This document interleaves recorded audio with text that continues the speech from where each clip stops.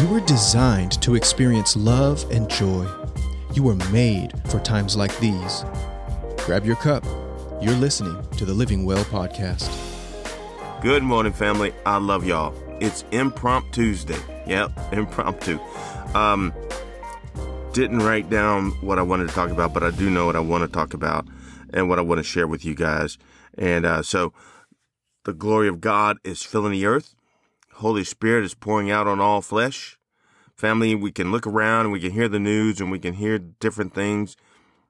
And I just want to remind you that, the enemy is out to steal, kill, and to destroy. And he attacks with things that will stir up fear on the inside of us to get us afraid, to make us not trust God.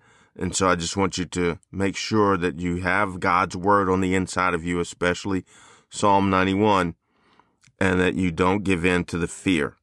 You trust God. You believe God. You just know that God is going to get you through whatever comes your way. All right. And so I just want to share that with you guys.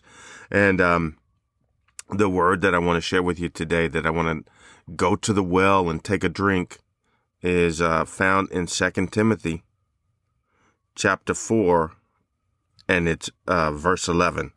And so let's go there and let's take a drink. So 2 Timothy chapter 4, verse 11.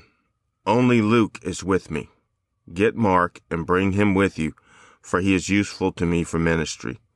All right. And so the reason I want to go over this scripture, the reason why I want to share this drink with you is because last night we celebrated my soon-to-be son-in-law, Duke Kyle's birthday, and his first name is Luke, but we call him Duke.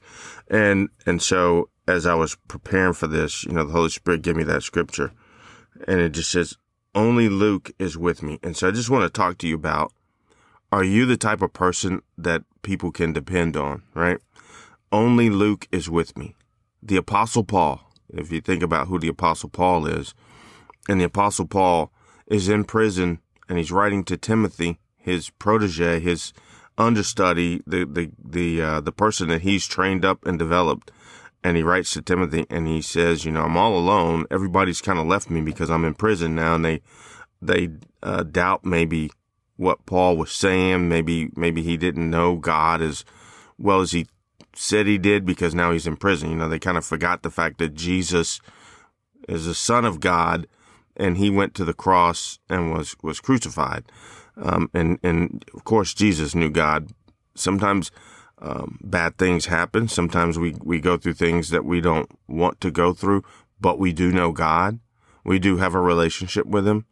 And so are you the person that can stick with somebody that even though they are going through a hard time, they do know God, and they just need somebody to be there with them to help them get through this difficult time? And so the Apostle Paul writes, only Luke was with me. And so that's really what I want us to take a look at. That's really what I want us to, this is one of those times where you look at yourself and you say, am I that type of person that people can depend on me to be there when times get tough and difficult for them? Right. And so, in Proverbs 18:24, you can take another drink. The Bible says, he who, wants to have friends must be friendly himself, but there is a friend who sticks closer than a brother.